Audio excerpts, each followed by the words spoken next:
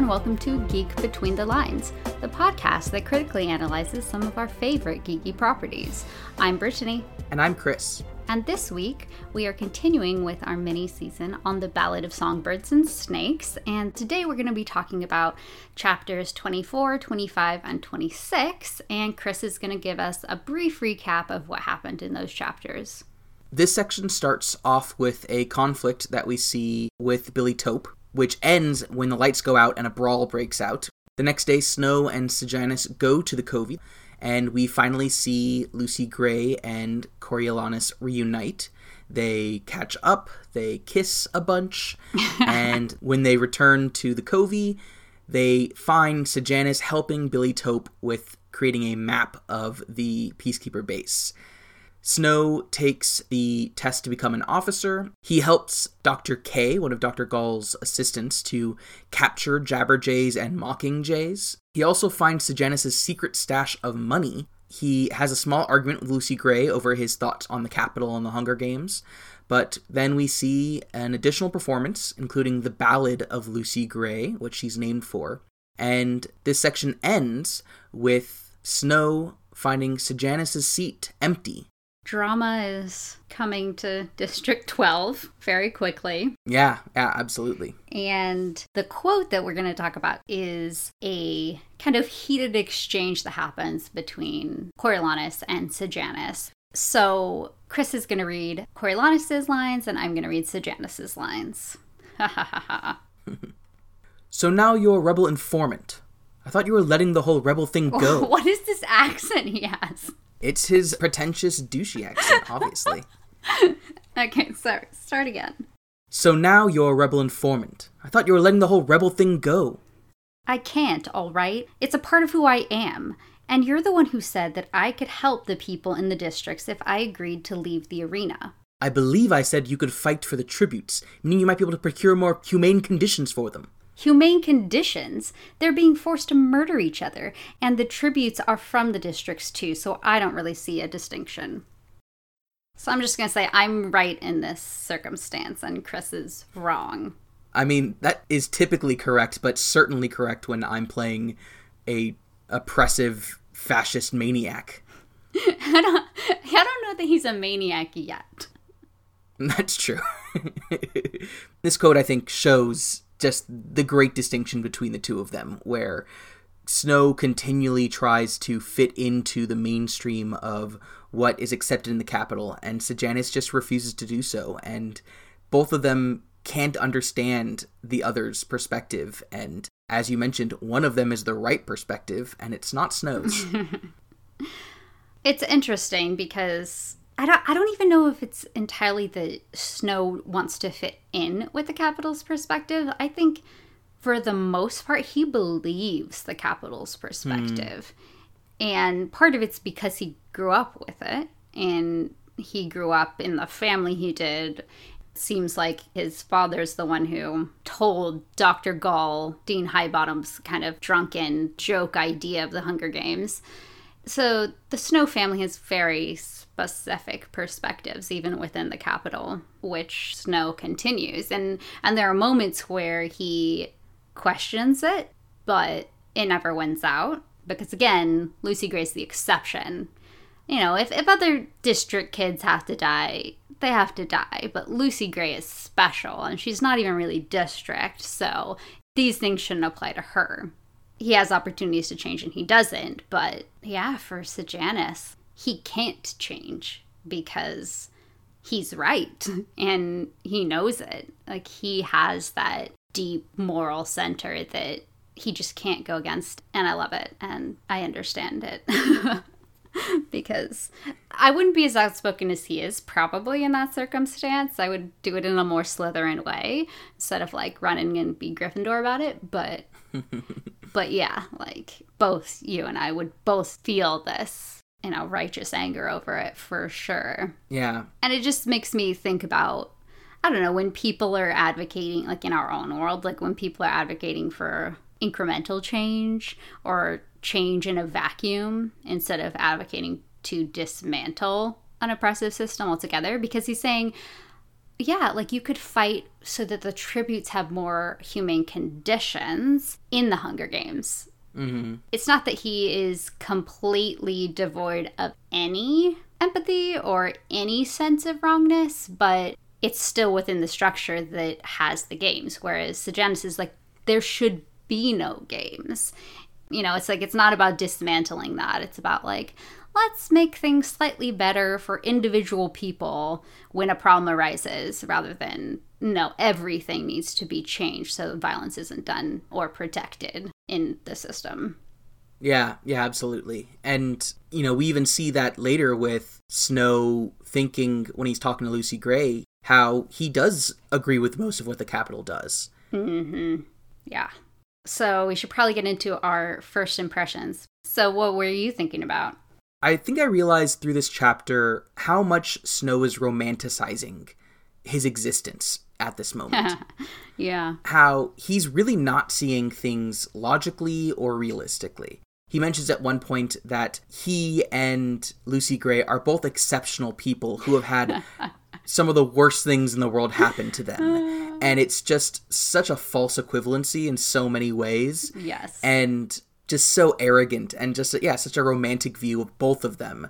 But I think it also comes into the way that he interacts with Lucy Gray. He's kind of in this puppy love state where he's not really taking time to think about things outside of his personal current joy or desire for affection from her. I think a good example of this is when he sneaks up on her in the meadow. Yeah. And triggers PTSD symptoms for her, right? She's still afraid after spending days in the arena. And he has no idea about thinking about that until afterwards, until he sees her jump.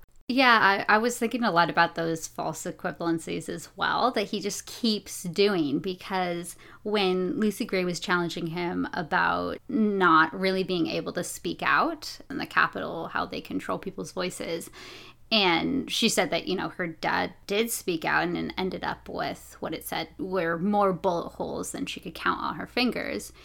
And then Coriolanus just retorts, and my father was killed by a rebel sniper. It's just, those two things aren't equivalent. Like, yes, you know, the pain of having a parent killed, they could potentially relate to each other on that.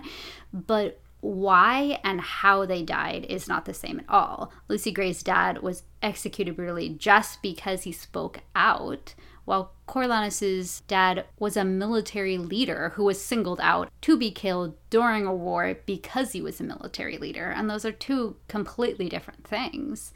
And even when he was working with Dr. K from the Capitol, and she recognized him and spoke to him, and he was just like really embarrassed because, you know, of the whole debacle of him having to join the Peacekeepers. And, you know, it said that he was trapped like a bird, trapped like the tributes in the zoo. Fleeing into the trees was not an option. And it's like, he's equating him feeling embarrassment with the tributes about to either kill or be killed. And he thinks he can relate to other people's tragedies, or I don't know what it is, but like he just keeps doing these false equivalencies, and it drives me a little bit up the wall. Absolutely. The other place I saw it was in his changing the subject when Lucy Gray talks about what she might have to do in dire circumstances. Right. Ugh. And this is the second time he's done this. Yeah. And he didn't want to think about it. And so he changed the subject to, you know, milking the goat or whatever. And it's just not seeing her as her own person. No, he doesn't want her to be her. He wants her to be the type of girl he wants her to be. His. Yeah, of course. Definitely his. Because she also didn't have a life before he came on the scene, so. Mm-hmm. Yeah, so yeah, I see so much of this falsely romantic and ignorant way of looking at the world. Another example was he thinks the hanging tree is about him. I mean, isn't everything about him? Right? It really is. But then he also refuses to see that other people might have knowledge that he doesn't. When they are talking about how they used to travel up north outside of the districts. Right. And he's like, I feel embarrassed for them because nothing exists out there. Maybe people living in caves, but that's all. Well, and he even said in that moment, he was like, that's like barely even human. Like if they're living in caves, and it's like, that's what you think. But all of these people are living in a completely dehumanized state under the Capitol's control. And he just doesn't see that at all. He doesn't have, I don't believe, at all a good or real concept of what being human is. For him, being human is having that decency like we were talking about in the last episode. It's being like the Snow family. It's being like the Capitol. That's what being human is. And because people in the districts aren't, they don't deserve to be treated as human. Yeah, I love how you said that too. Dehumanized. Mm-hmm. Because there, the action of them being treated as less than human is the imperative thing. It's not their existence has an objective value to it. It's that it's actively being devalued by the Capitol, by those in power. And he refuses to see those systems and the way that that is incorporated into people's lives. So, yes, I think that he is just so arrogantly and ignorant at times, particularly here where I just now want to know so much more about those northern areas outside the Capitol's purview. Right. Like, maybe my some of Canada made it. Exactly. I want to know more, and he so quickly dismissed it, and it just makes me so angry. Yes. That's true. That's all very true.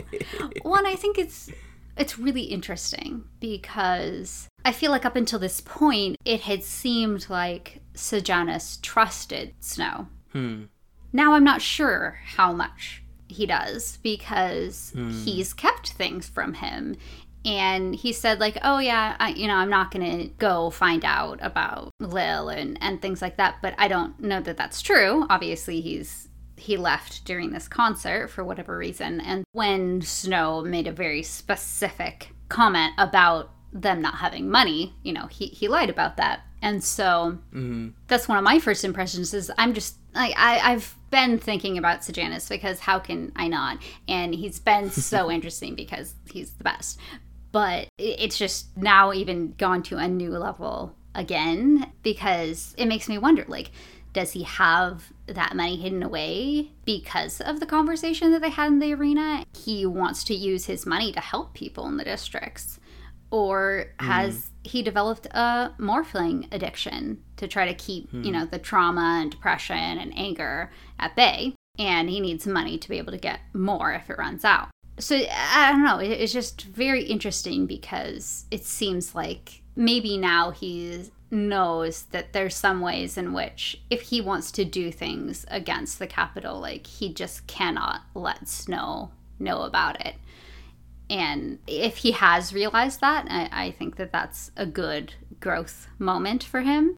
I mean, it's still going to end up terribly for him, I'm sure, because, like, this whole time, things are just building and building, and I know something, is going to happen. I'm just like, but it would be very satisfying to me if Sejanus sees through some of his, balderdash. We'll use that word.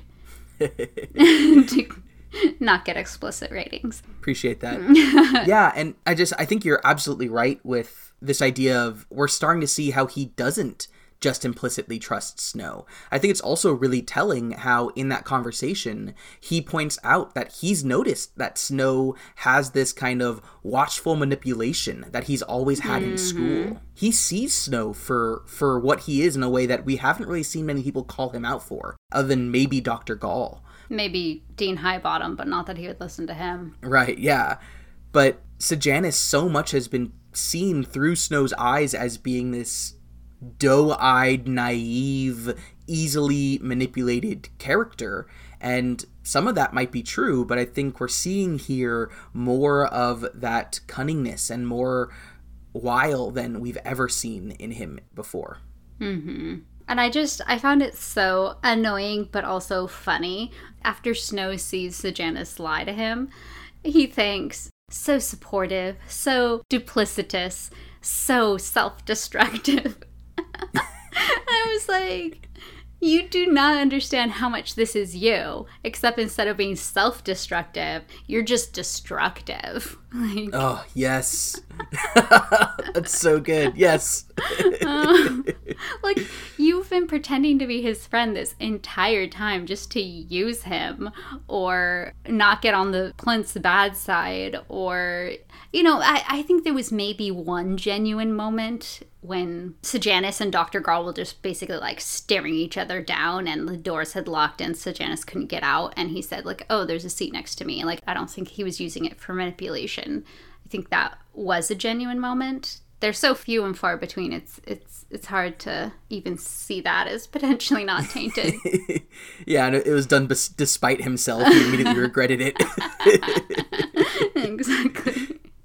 But that's why I think this is so good. It's because Snow is so frustrating and makes me sigh and write snide comments in my margins. But he's still enough of a human person that you could know, and especially at that age, that he's not the President Snow yet of Katniss's time. And he has those moments, and he doesn't do the right thing, but I can still see a humanness in him where it's like those parts of him I still want him to lean into. I know he won't, but it's like there was the potential there that he could have. Yeah. But also, before we move on to our touch points, I did want to say that an amazing moment for me was when Coriolanus was like self-conscious because he was going to go see Lucy Gray and asked Sejanus if he looked okay. And Sejanus was like, gorgeous. Trust me, that lip's working for you, soldier. Totally. And I love how that like further solidified my headcanon of like Sejanus having feelings for Marcus. And I'm like, I see you, Sejanus. Yeah, I love you. At the very least, he is comfortable in his sexuality, whatever it is, enough to tell another man that he's gorgeous and to talk to him in what definitely reads to me as flirtatious. And yes. In certainly our society, toxic masculinity makes that a pretty rare thing, frankly, especially at that age. So good for you, Sejanus. I know, right? He says this like as he's a peacekeeper. It's beautiful. I just love it. Yeah, it's a great moment. Yes. But let's go on to our touch points now. So what are you seeing in the text here reflected in our own world? Well, as in the past few weeks, Snow's status as a peacekeeper has really brought to mind ideas of policing, particularly as we live in a society where the violence and oppression that can come with policing in its current form has been made very apparent. Definitely. And so one of the things that came to me as I was reading was every time Snow is in any situation where he feels a little bit vulnerable, he talks about how much he wants his gun, how ready he is to fight back, and all these elements of him not feeling safe and being so willing to use excessive force in those moments. And this is an essential aspect of policing in our society, and one of the reasons why policing is so extravagantly violent. One of the things that's really been popping out to me is this 1989 Supreme Court case, Graham versus Connor, which was the case that really set the idea that police use of force should be held to a standard of reasonableness. And initially, people thought that that meant that, oh, now there's going to be more ability to oversee what the police are doing and when they might be using too much force. But it ultimately led to the opposite. It became a standard that was used to say anytime a police officer feels like they might be in any kind of danger, that is a reasonable excuse for them to use as much force as they feel the need to. And that's essentially how it's been used since. It's been described as the police officer's Bill of Rights, this really, really important case that's given them a license to act using extreme force just because their own fear of danger. And that's what's been coming to mind when I've seen Snow feeling that same way and almost taking out his gun during the hanging and immediately fighting back in the brawl. He's seeing things through this perspective of he is in a position of power, and his fear of his own safety in that position of power is the most important thing in regards to how he is going to react and how he's going to use that power. Yeah, no, I didn't think of it that way, but why is it that he feels unsafe around the people of District 12? I mean, there's obviously been stereotypes in the Capitol and comments that it was either his grandmam or his dad said about, like, they would drink blood if it were available, or I don't know, something like that. And yeah. So it's like he's had, these stereotypes, and that completely influences how he feels when these people are starving to death and he has a loaded gun. What are they gonna do? And like, they have automatic or semi-automatic weapons. Yeah, and it goes back to what we were discussing before, where peacekeepers are specifically not from the community, as often police officers in our society aren't as well. And so implicit biases can often be explicit as well, certainly in Snow's case. Absolutely. But he feels fine around the Covey because they're this romanticized other group. There are racial or ethnic groups in our society as well that are romanticized or fetishized in a certain way that doesn't lead police officers to be killing them, even if, they don't like them or think of them as their equal or whatever it would be, but like they don't feel unsafe around them. So yeah, that's very interesting. Yeah. Well, what about you? What was one of the touch points that you were thinking of? Something that I thought was really interesting was when it comes a little bit before the quote we opened with. So Coriolanus and Sejanus are having a conversation, and he says, "Look, I think things will improve, really, but not like this. As it gets better overall, it will get better here, but not if they keep blowing up the mines. All that does is add to the body count." And this just comes... Such a good quote. I know. Such a good quote. She's so good. It's, just completely, to me, the mentality of trickle-down economics. Yes, that's exactly what I was thinking. Right? It's like, if you help the wealthiest invest more, it will help society as a whole. Well, the fact of the matter is, the gap between the rich and the poor in the United States just shows that theory does not work. And isn't that exactly what we see 64 years later when we get to Katniss's time? Basically nothing has changed in the districts, yet the capital is filthy rich. Yes. And so it's just, of course, Snow is the one who's talking about trickle-down economics. Right? He literally is the one who makes sure that does not happen. Right. It's so funny when people still talk about it, because it's like, you can see that it doesn't work, right? Things have just gotten worse for so many communities. But like, I can understand why he thinks it'll work, like as an 18-year-old when he's been told this, but it's just so our world, our society. And because Suzanne Collins is putting this stuff in there, it just makes me like her all the more. Yeah. Really good point. Yeah, I love how much she critiques the U.S. She's just, I wish I could meet her. Suzanne Collins, if you're listening, we'd love to have you on the show. Yes, if you don't want to be on the show just for coffee. Just become our best friend. A fair trade coffee shop, and we'll bring our own cups. Perfect. Yes, that was a great moment. Another one that I was thinking about that really builds off of something I think we were talking about a few episodes ago is when Lucy Gray is talking to Coriolanus after she saw Billy Tope. She says, "He's got a different set of rules for him than for me. Like always, what makes him a victim makes me trash." It was just such a good and succinct statement that just kind of drives sexism home. Like, in society, there are just a different set of rules for women than men. And that, goes for everything from being assertive or blunt, which will, get women called sexist words that I refuse to say, to sexual violence. And just seeing how earlier we were talking about in our conversation about Finnick and Lucy Gray and how they were both sexually exploited. And Finnick is held up as this desirable playboy. And Lucy Gray is seen as dirty, trashy, slutty, right? Which is obviously very intersectional as well. Finnick is this white boy, while Lucy Gray is this girl of color. And so, yeah, I just think that couple lines really capture this issue of sexism and misogyny that just pervades society. Yeah.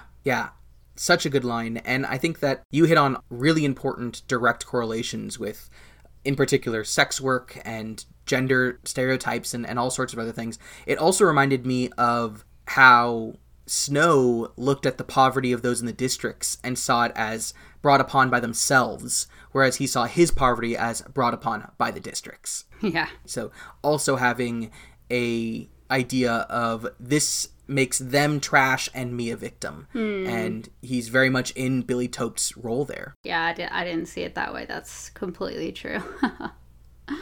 Although, I mean, I do want to say on the point of sex work, we should probably be saying like sex trafficking or sexual exploitation because, consent.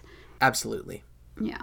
Well, I had one other one I wanted to talk about. Okay. Which was a place where I felt uncomfortably able to relate to Coriolanus Snow. When I feel that sometimes too.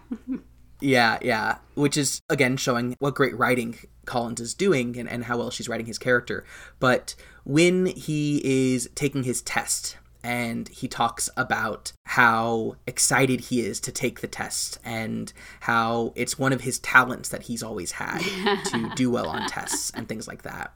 I am one of those people who is naturally talented at taking tests. You are one of those people. I am. And I say it that way, and I actually kind of appreciated that he put it that way as well, because it is a talent. It's not a measure of objective intelligence. It's a measure of a specific type of intelligence and a skill partnered with skill set. Exactly. Mm-hmm. It's the two together, and our society uses it in a way that is much more deterministic than it actually is. But it is something that I've always kind of enjoyed, taking tests, especially tests that I'm not too worried about, like standardized tests. That was always a fun day for me because it meant that I could breeze through a test and then take a nap at my desk. And then a few months later, I get my results, and typically they're very good. And yeah, it was always something I enjoyed. And not because the challenge, which is the difference between me and Snow, is that he liked the challenge of the test. No, I want an easy test, please. Oh, Chris. But I did want to at least bring attention to how good you are at tests. That, yes, absolutely. But also recognize that even Snow sees it as a talent. And for someone who clearly sees himself as the most intelligent person in the world, he doesn't frame it this way, which I thought was an interesting change. So yeah, I appreciated that. You did one thing right in this chapter. Maybe in the whole book. One thing okay. I don't know if it was even right, but he did it okay. He had an okay thought. Yeah. He didn't go into, and I have this because of all the privileges that I've been warranted through my life or anything like that. His thought wasn't exceedingly problematic. Exactly. Not exceedingly. That would be Snow's hashtag. Hashtag exceedingly problematic. Yeah. Or if he, it was something that's supposed to be positive, not always exceedingly problematic.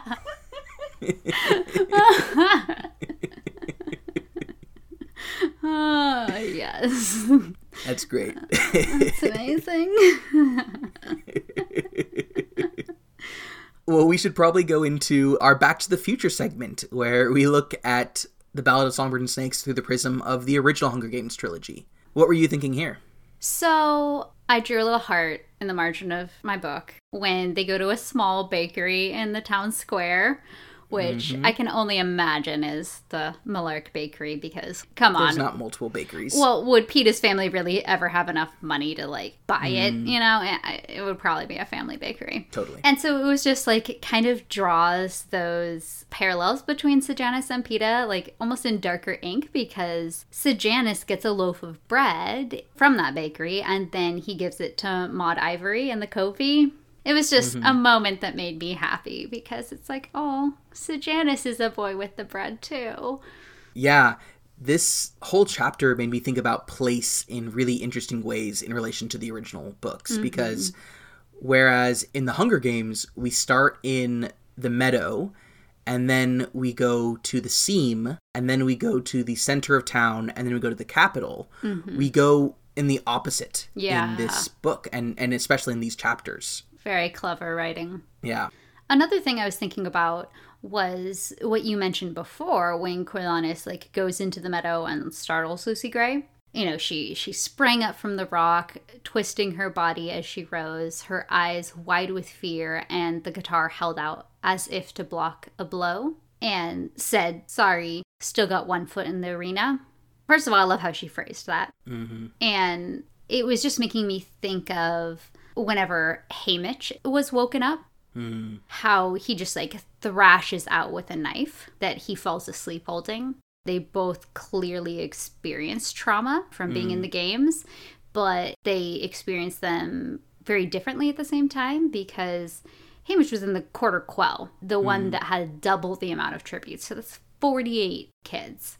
So he, fought and killed multiple people very close up. I think it was even with an axe. This is just very in-your-face violence. And his games were developed 40 years after Lucy Gray's time. So he went into the games with a different mindset, planning to do whatever it took to win. But for Lucy Gray, she didn't have that incentive of lifelong victor prize and a house. And, and if she had known about those ahead of time, then maybe things would have been different. Because, getting a house, for her and the Covey, that would have been such a huge thing.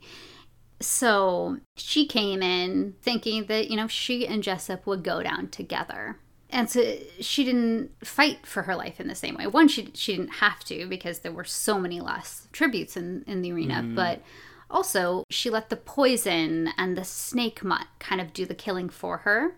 Whereas Haymitch it was very hand-to-hand combat. And so I just thought it was interesting that her instinct is to block with the guitar rather than to attack. And Haymitch's was very much to attack first when startled. Yeah, that's a really interesting point. I'm also now thinking, is she Haymitch's mentor? Ooh, we'll have to see if she survives the book, but... Good point, yeah. But if she does, not very many victors came from District 12, so... Exactly, yeah. She could have been. Fascinating. So, what are you thinking about for Back to the Future? One of the other things I was thinking about was contrasting Lucy Gray and Coriolanus's kiss in the meadow with the kisses that Katniss and Peeta have in the arena. Because one of them is secretive for the sake of status and things like that, but it's private and it's real. And the other is performative and, at least for one of the people, put on as a show. I think that that's really, really interesting to just see that kind of secret versus performative love happening between these different characters. And it just even more hits home how much the Hunger Games took from Katniss and Peeta, because they couldn't have a authentic love the same way that Snow was able to have in this way. It shows such a difference between their outlook in some ways too, because their personalities are very different, where Lucy Gray is very romantic and Snow has some of that in him, / just an inflated sense of self and how exceptional he thinks he is. Whereas Katniss was like, I owe this person. Yeah. And I don't trust anyone. And I've seen what living and loving in the districts does, and I don't want any part of that. Yeah. And it's 74 years after the game started versus for them, this is just 10 years in. So things are very different. Absolutely. Well, what else did you want to bring for Back to the Future? Yeah, the other thing I was thinking about was Dean Highbottom apologizing to Lucy Gray. Yes. And then he stuffed a wad of cash in her pocket. That obviously brings to mind the victor's prize. So it kind of just makes me wonder if Snow gets the idea from this happening and like will suggest it to Dr. Gall that like prize money can be given to the victor of the games to provide incentive for the tributes to play along with the interviews and try harder in the arena to win, which will equal more entertainment. Meanwhile, it could also serve to assuage some of the guilt that people in the Capitol might feel about 23 kids being killed in the arena each year, because that's to some degree what Dean Highbottom is doing. He's not trying to bring the whole thing down. Yeah. He feels bad for her, which he should, but is he feeling better because he does it? So yeah, I was just thinking about how potential compassion or generosity can so easily be manipulated. So it could turn into, look, being in the games helped Finnick Odair, or Enobaru deserved to win because of her fighting spirit, like where an idea of earning and deserving gets placed on it, and it just changes. It's no longer just retribution and a sadness that this happens to all of the kids involved in the games, but this one was special and they get compensated for it. Yeah, and I think it also goes into the ownership that the Capitol citizens start to feel over victors, which the victors in the 75th Hunger Games use against them, but you can't continue to build them up as important people to feature on interviews and TV and mentors and all these other things if you're actually just showing their continued abject poverty. Yeah. Yeah, such an important point. Yeah, what about you? Do you have anything else on this? I don't. That was my last one. You stole it. Oh. Whoops. So let's move on to our ruminations. What are you ruminating on as we move into the last chapters of the book? I'm thinking a lot about control, because we see how it's so motivating for Coriolanus. He's thinking he didn't mind the Jabberjays so much. They seemed rather interesting from a military standpoint, but something about the Mockingjays repelled him. He distrusted their spontaneous creation, nature running amok. He likes that the Jabberjays can be controlled. You can turn their voice on and off, and it can be for a specific purpose. Yeah. The Mockingjays, things just happen. It erupts, and you can't control it. And he despises that. And he didn't even like the song that the Covey sang that had some of those kind of elements of like sounds building on each other. And also it said in the chapters we read that he felt trapped here on base, while she, Lucy Gray, could freely roam the night. In some ways, it had been better to have her locked up in the Capitol, where he always had a general idea of what she was doing. First of all, disgusting. Yes. And it's so disturbing, the level of control that he wants.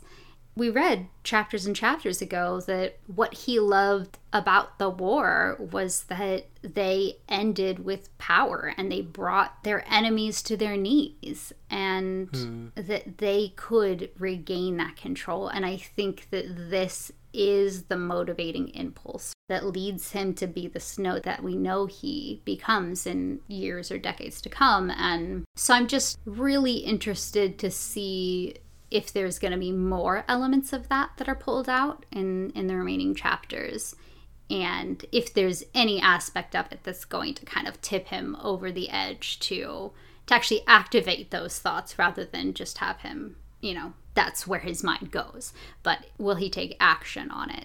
Yeah, so true. I'm ruminating on something similar, but kind of through a different lens, because for me, I'm really seeing this huge dichotomy and this huge difference between Snow and Lucy Gray, where he's exemplifying this desire for utility, whereas she exemplifies the desire for creativity. Yeah. He only cares about what is going to be best to achieve his aims, which are selfish aims. Whereas she cares about having a kind of freedom to exist and create and sing and use her voice. he talks about how he hates the nature, as you mentioned, of the Mockingjays, this rampant natural creative force that creates harmonies that he cannot stand, which is also just so powerful for me, the idea that he can't stand people working together and collaborating in creative ways. Yeah. I don't know where this book is going to end, but obviously you know that they would never work together as a couple. Yeah. Because she is not one to be controlled.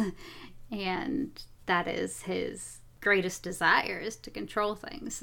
And that includes himself too, because she asks him if he feels like he can say whatever he wants and whether he feels silenced. And maybe he doesn't feel silenced by the Capitol necessarily, but he silences himself. His voice is also not a creative tool, it's a utilitarian tool. It's one that he uses to get what he wants. It's just such a vastly different perspective than an artist. It's just this huge difference and contrast between the two different paradigms. I think it's also really exemplified in what he thinks about the song or the poem that her name is based off of, because it doesn't make sense to him. To him, it's nonsense. And then he has to try to think of, well, how can I make a positive comment towards this? You know, it's like he doesn't care about being authentic. He doesn't care about learning. It's just like, no, this isn't logical. And, you know, as he said before, like, oh, well, the people here can barely think anyway. I think it's really interesting. I'm sure that there's a lot of people out there who don't like that Lucy Gray's the one who wrote the Hanging Tree song. But I actually think it's interesting, and it makes sense in the narrative, because for chapters and chapters and chapters, it keeps showing that she has this kind of poetic way of thinking about things, or uses phrases that are a little mysterious or ambiguous to him, and that song is written so much in that.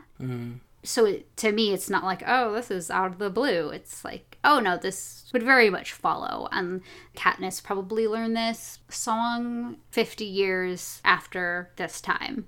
So to me, it does make sense. Absolutely. And I think Collins put the work in to show that not only her ways of phrasing things, but her thematic elements are so relational. It's about how people treat each other and the ways that they're tied together even if they've done wrong to each other. And I think that also is clearly built up to, see how she could be the person who creates that song.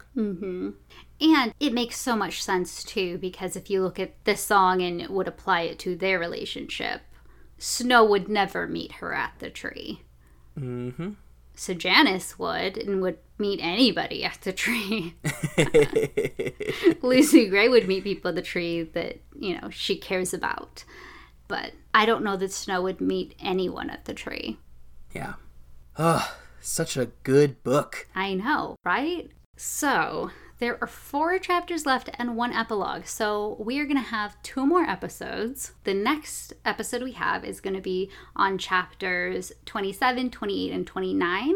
And then we're going to finish this little series off with a discussion of the last chapter in the epilogue and our final thoughts on the book. Yeah, we're almost there. It's going to be a struggle to stop at the end of chapter 29, I'm sure. It's going to be terrible. I know it's going to be terrible. Luckily, we could always record a couple days away from each other. The fans have to wait a whole week to hear our input, though. Oh, they'll keep reading. I know they will. They won't wait for us. And hey, they can also join us on Patreon, where they can engage with our book club discussions there at patreon.com/geekbetweenthelines. And get our extra activities and polls and cut content and outtakes from these episodes specifically. And then obviously all of our extra content for all of the other series that we talk about normally. Yep. You can also find us on social media on Facebook, Twitter, Instagram, or Pinterest. Thanks so much for listening, and we'll see you next week. Until then, geek out!